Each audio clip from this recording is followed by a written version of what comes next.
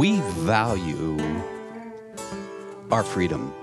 We like the idea that we have the ability to make choices.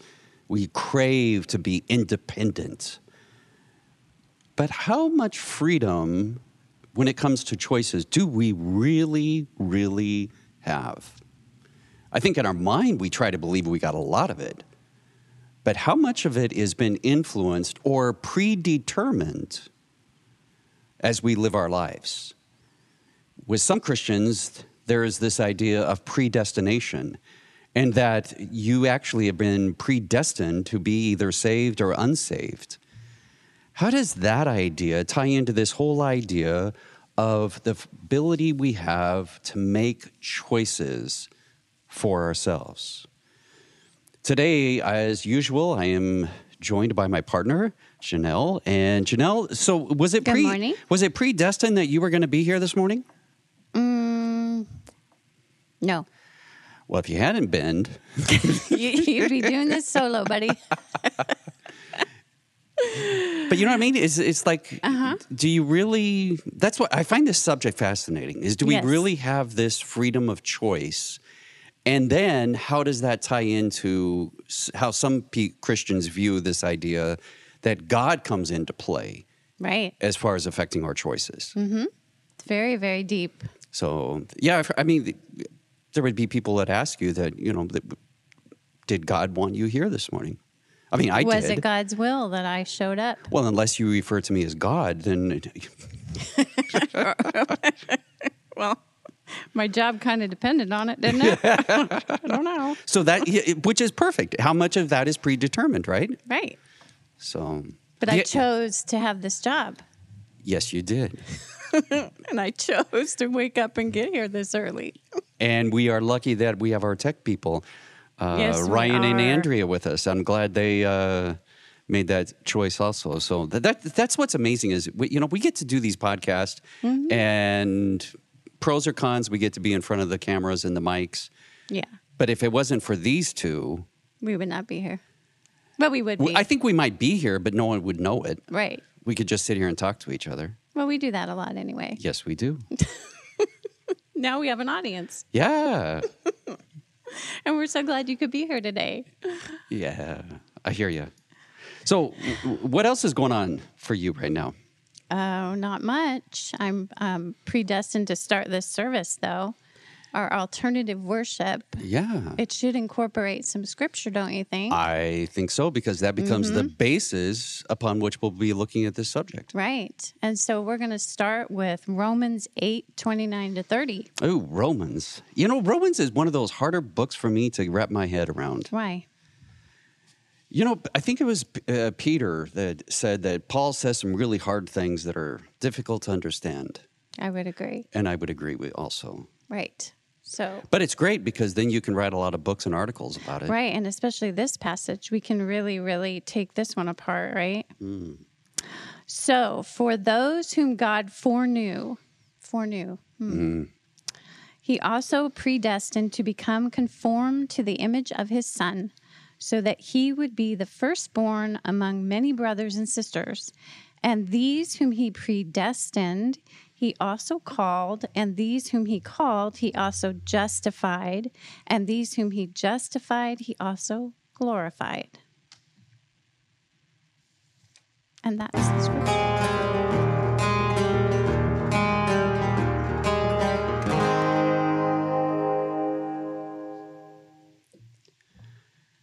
Vincent van Gogh was born and died on March 30, 1852. He was buried next to the Dutch Reformed Church where his father was a pastor. Exactly 1 year later, to the very day on March 30, 1853, another son was born to the Van Goghs. His parents gave him a name identical to that of his dead infant brother, Vincent van Gogh. This second Vincent was to become the great artist, but he would spend his childhood years seeing his name on a nearby tombstone. He would never be truly loved by his mother, who continued to grieve for the deceived Vincent. He would be shadowed by rejection and mental anguish all his brief life until his tragic death. Something had happened before he was born. That was to determine much of his life. Or, in the language of his Calvinist father, it was all a matter of predestination. There's a lot of individuals that feel the same way.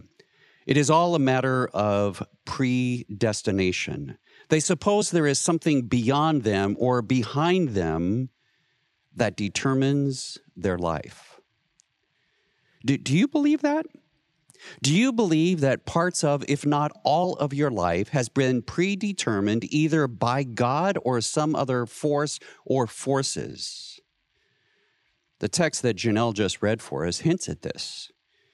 In it, Paul says, God knew before he made the world, and God chose or predestined them. Now, a surface reading of that passage would seem to suggest that Paul believed God could see as easily into the future as the past. But if so, at least in God's mind, everything is already decided. And what will be, will be. Nor is this the only place in the Bible where you can find this sort of notion. There are passages which portray God as the potter and humans as the clay. We are told it was God who, quote, hardened Pharaoh's heart so that he did what he was told. We read that the Holy One chooses whom he will to make holy. From such passages and others, it would appear we humans have very little to do, and God has everything to do with who we are and what we become. On the other hand, there are other biblical passages which suggest just the opposite. For example, you must choose this day, runs one such passage, whom you will serve. More pointedly, Jeremiah insisted, no longer will the fathers eat sour grapes and the children's teeth be set on edge, but each person shall be responsible for his own life. So it's no wonder that all through history, students and scholars have read the Bible first one way and then another. Augustine and Calvin and Luther, they talked a lot about predestination. Arminius and Erasmus and John Wesley, well, they spoke a lot about freedom. But all alike insisted that when it comes to this area of choice, of predestination, at the very least, we have to admit it is a mystery. Now, what is it you believe about your own life? If you are predestined, that means your life has been plotted out for you, perhaps before you were born or even conceived, that your eternal destiny is set. You may find some comfort in this, perhaps even boldness, if how you choose to live your life has been already predetermined. If God is for you, well, who can be against you? Think of the boldness that you could live your life with those ideas. This is seen in a young Muslim man who went off to war with kismet in his heart. Kismet is that fatalistic notion that he was marked for death or life and could not change the fact. In a curious sort of way, he was, even though he was going into war, he was free of fear, especially the sort that arises from the uncertainty of a future for which he was responsible. Another person observed, in a world where everything is predetermined, at least no one is useless. Even the worst of us can serve as a horrible example. Well, the trouble with this notion of a predetermined life is that it can be viewed in quite another way. Instead of giving us boldness or a sense of comfort, it can become an excuse and an escape. The great biblical account of the Exodus is a perfect case. Freed from Egyptian slavery, the Israelites found themselves in the desert, having to fend for themselves. Their future, it was their responsibility now. And it was a threatening notion. So there in the wilderness, short of food, nervous about the future, they made themselves a golden calf like the ones they had worshiped in slavery. And many of them wanted to return back to slavery. Because for many of them, a predetermined life of slavery was actually more freeing than actual freedom. So we must never suppose that all persons yearn to be free. Some would rather not face the peril of thinking for themselves, risking their lives against an unknown future. Much rather would they have someone else think for them, tell them what to do, and wrap them up in a mundane sense of security. Yet the question remains, who then is responsible for my life? Am I only a bundle of genetic consequences? Am I a product of social conditioning? Has God predestined me in such a way that I can do nothing about it? Indeed, this is a great mystery. I suppose we humans will never resolve it. But we have to live with it. We must live with it. So I would like to share with you a way that you might be able to live with this. In some respects, you and I are predestined. For example, I did not choose to be born. I did not choose who my parents were to be. I did not choose the historical epoch or country of my birth, nor the immediate circumstances of my upbringing. Most of us do not choose to die, nor choose the exact manner of our death. But in spite of all of this, there is one freedom that I do have. It's a freedom that I not only have, but you have. You and I are free to choose what attitude we will take forward in it all. You and I are free to choose how we will live with what we have been given. Lewis Carroll, in his literary masterpiece, Alice in Wonderland, tells of Alice following a path through the forest in Wonderland when it comes to a split.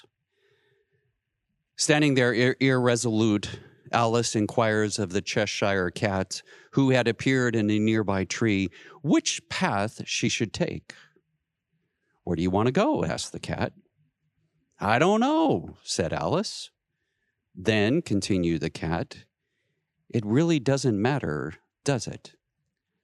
You see, you must have some attitude towards your past. You have to know what you really want. You must decide the sort of life you'd like most. Or if not, then it doesn't matter whether you are predestined or if you're free. It just doesn't matter."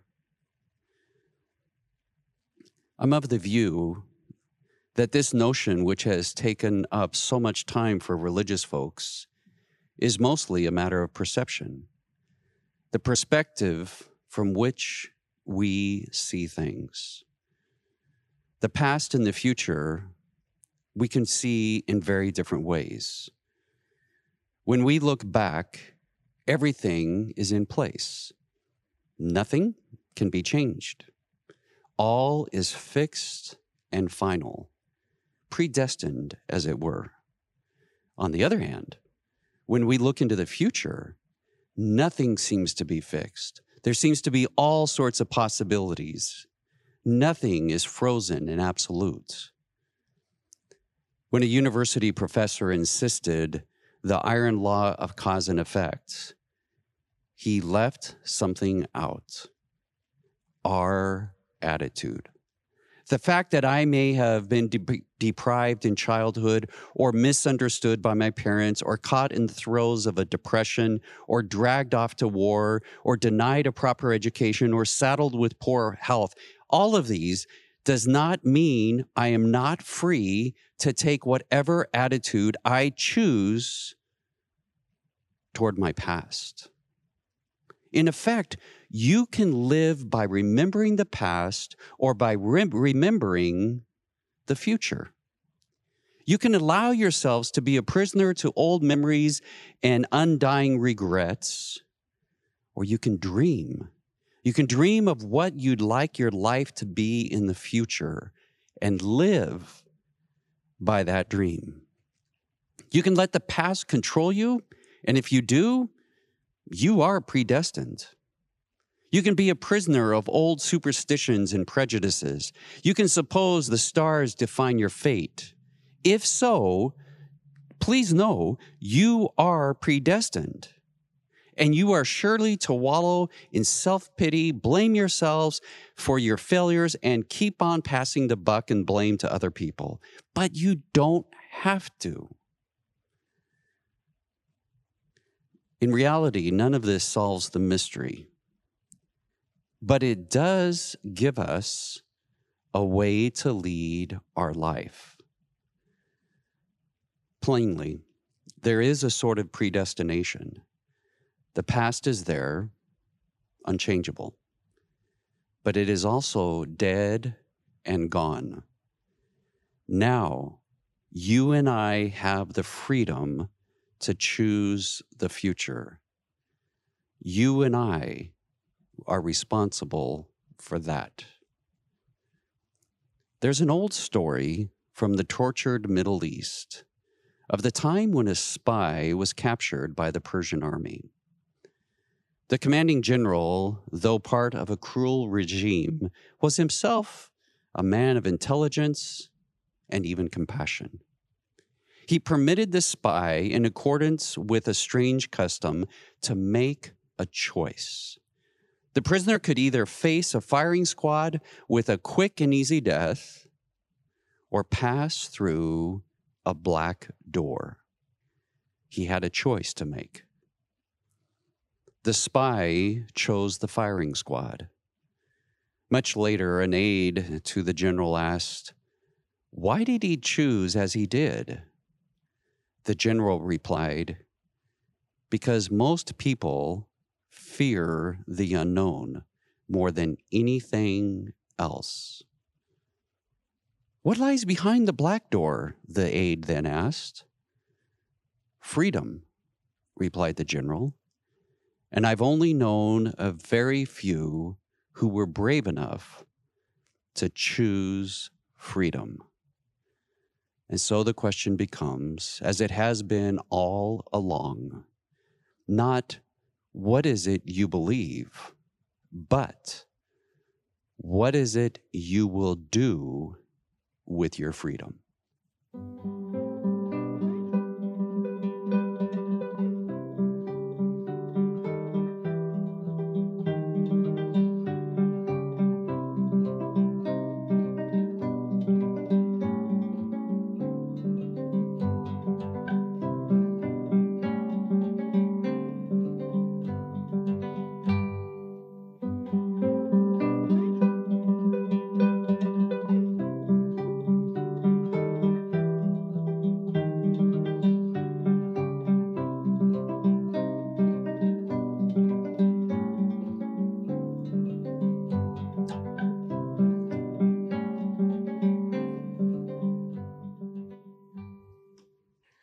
So, let's have a little discussion about all that. Yeah, let's. I have a confession to make.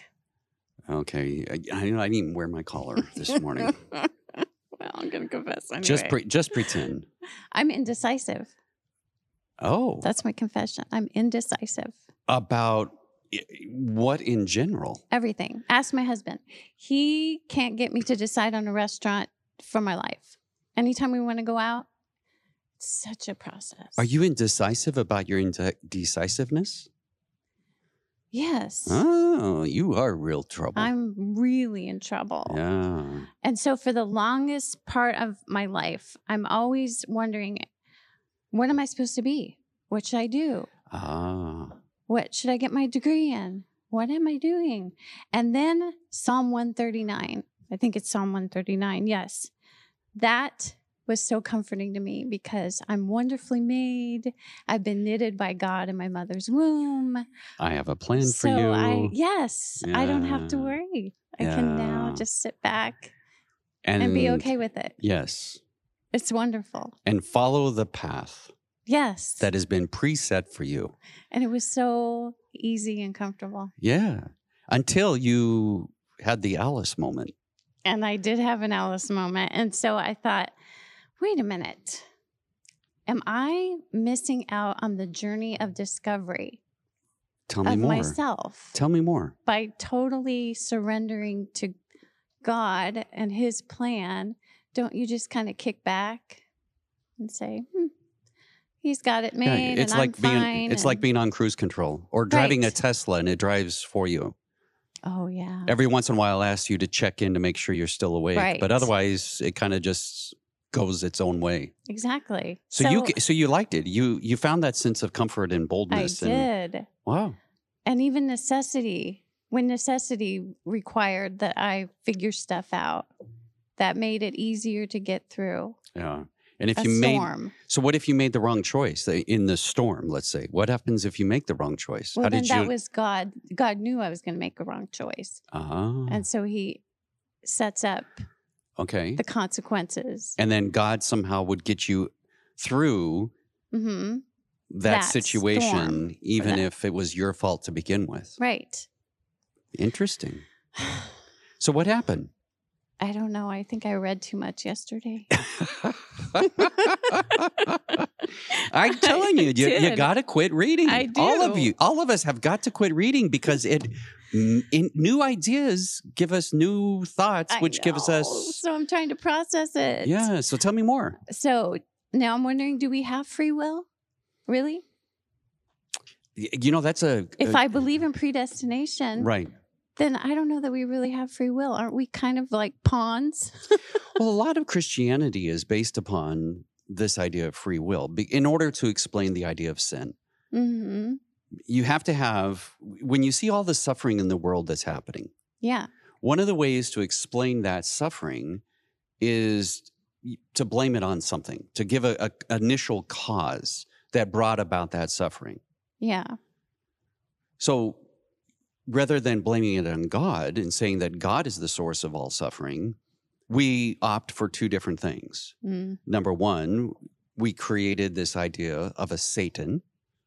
Okay. So we can blame Satan for part of it. For malevolence. Yes. And then another part of that is we blame ourselves, our free will, but it's not our free will necessarily. It's the free will of Adam and Eve because it was their choice The fall of man. Right. that saw the consequences of that be in every human being. And that's the idea that some Christians hold of original sin. The Mhm. idea that because of the free will of Adam and Eve, Mm-hmm. then in return, everyone is born with a sinful nature, original sin. And we all have responsibility for that. Yeah, personal responsibility. Unless you will suffer the consequences of that, unless, as many Christians believe, Mm-hmm. you have to accept salvation. Mm. There's the rub. Exactly. So there. it is then some ways we are all predestined according to this idea Yeah. than to be sinners because of the choice of two people. So how Mhm. much freedom do you really have? If you're born with a sinful nature, in some ways you're already predetermined that you're going to naturally make inclinations and make choices in certain ways because of that. And so how fair is Right. that? Not. It doesn't seem that way. Like, I was reading a little bit about Marxism and how Man, you were in I the know. bushes yesterday, I was weren't you? really in the rabbit hole.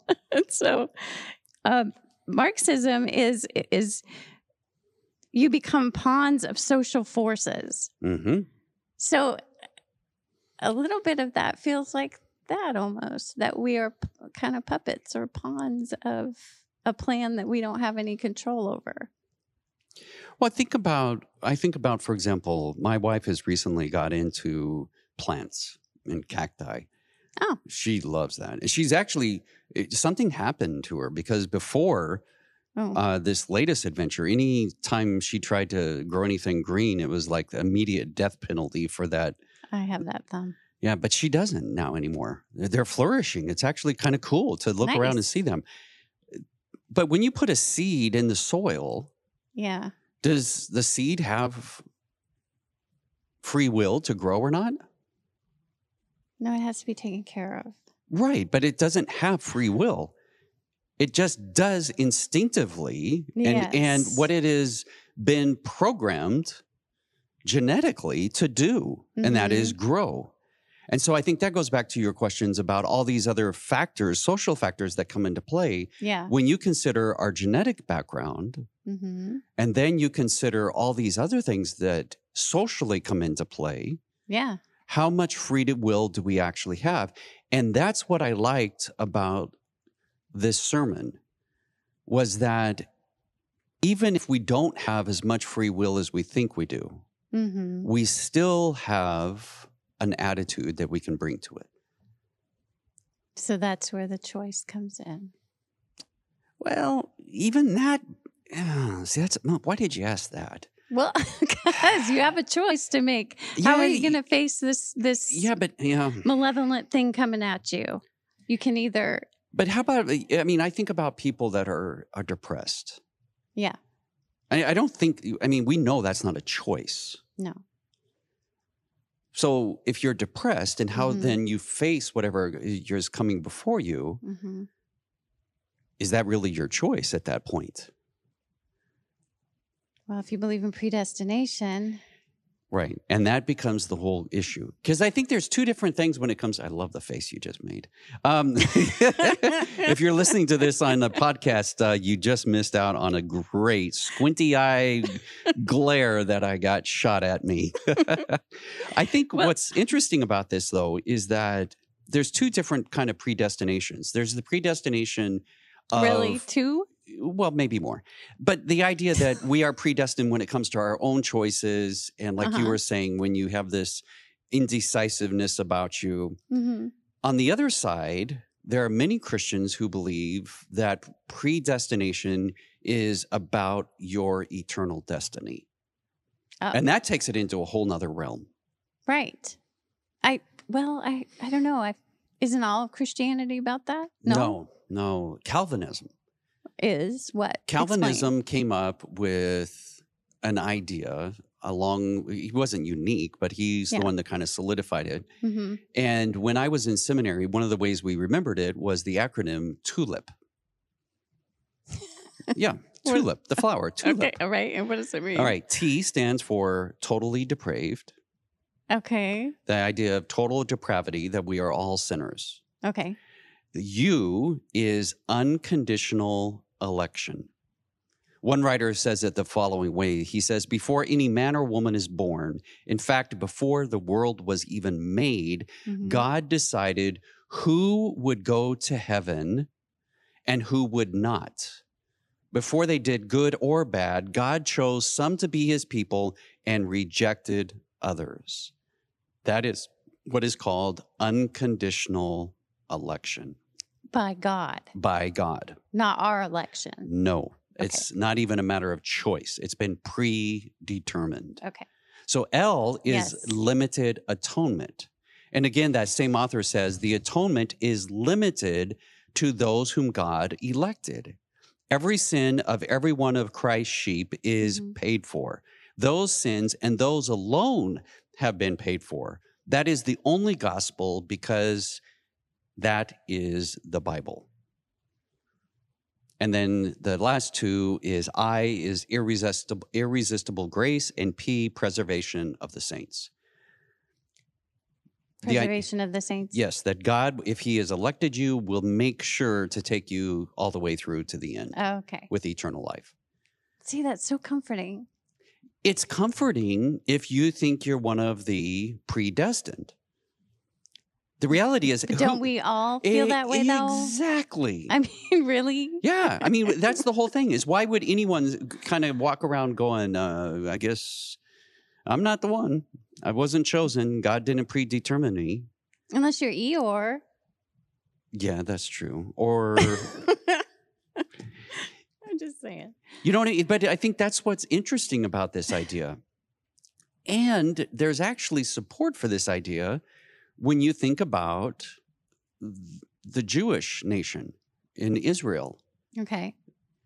They were chosen by God. Yeah.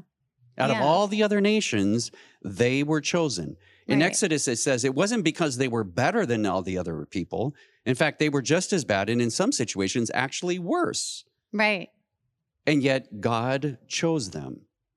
Mm-hmm. So, this idea of God choosing ahead of time, now, how that's comforted for some people is they say that the reason it's comforting is because God chose Israel to be a blessing to other people. And it was going to use Israel Yes. to be able to save all the other nations.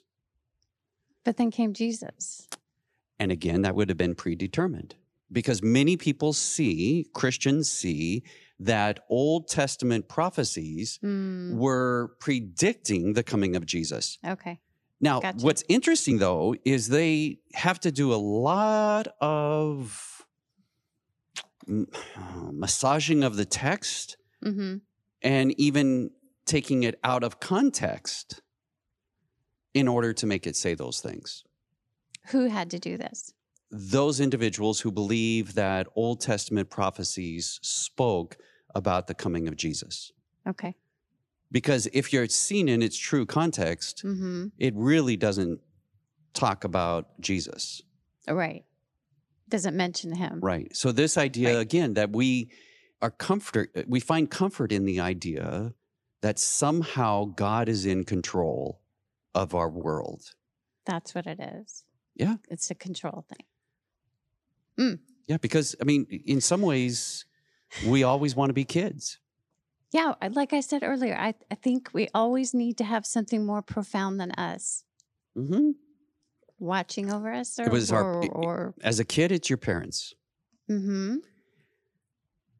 And the problem is, if we look at it from a psychological point of view, Yeah. we should emotionally evolve to the point or mature to the point where we parent ourselves. Should. Yes. So that, That doesn't always happen. exactly. So in turn, we look outside of ourselves Yeah.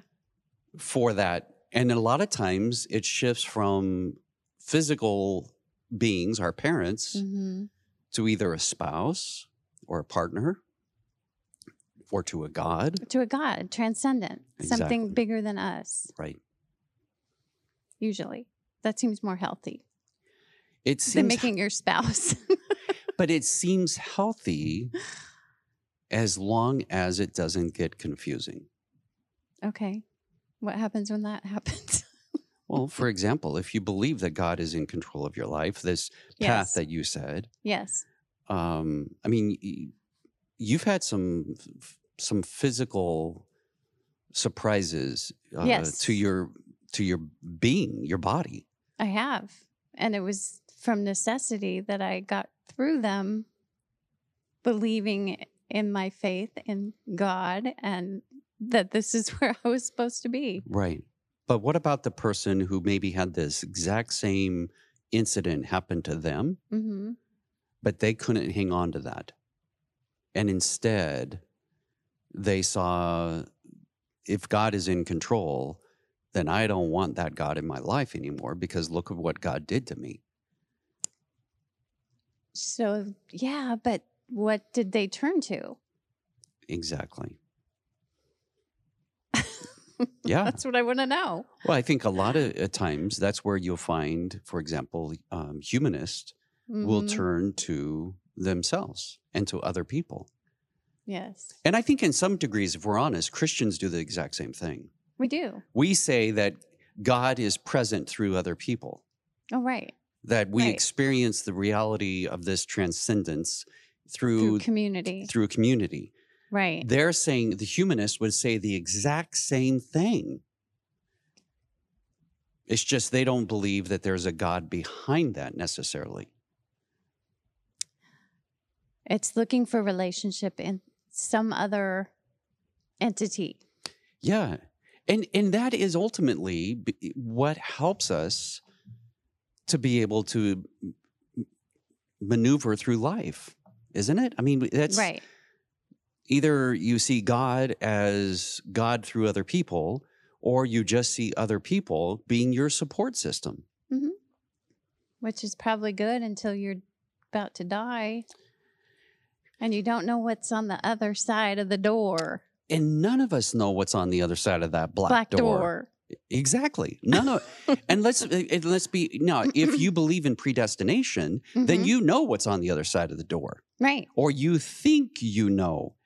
Because if you truly know, then it wouldn't be what many Christians call an element of faith. Right.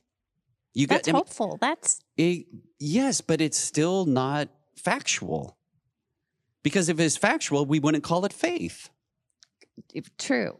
So, But it's hopeful. And that's hope. But you can't. yes. And so I literally was talking to someone this morning, Mm-hmm.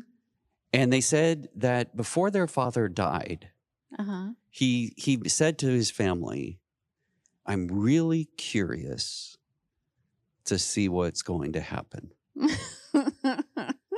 So he may not have had hope, but he had instead curiosity. he had curiosity Okay. as he anticipated this sense of what might be. And I think, again, that goes back to what was talked about in the monologue, and that is it's our attitude toward life. Right. It is comforting to idea that I'm walking this path, as you said. Mhm. On the other side, it could be just as comforting, and perhaps for some people even more exciting, to be curious. So I come to the fork in the road, and it's like, cool. That would be you. Yeah, cool. Now what do let's see, flip, toss a coin and see which direction we're going to go. Huh. I don't know. I need something more to hold me together. Like, But isn't that, Janelle, the beauty of what you just said is so powerful? it is. Yeah. Why? Every human being Mm-hmm. needs that. Yes. And they just find it in different ways. That's true. For a Christian, they find it in very much a sense of God. Mm-hmm. And that could be from a fundamental to evangelical to a liberal, it doesn't matter, in how they're different views of God, but they find it there.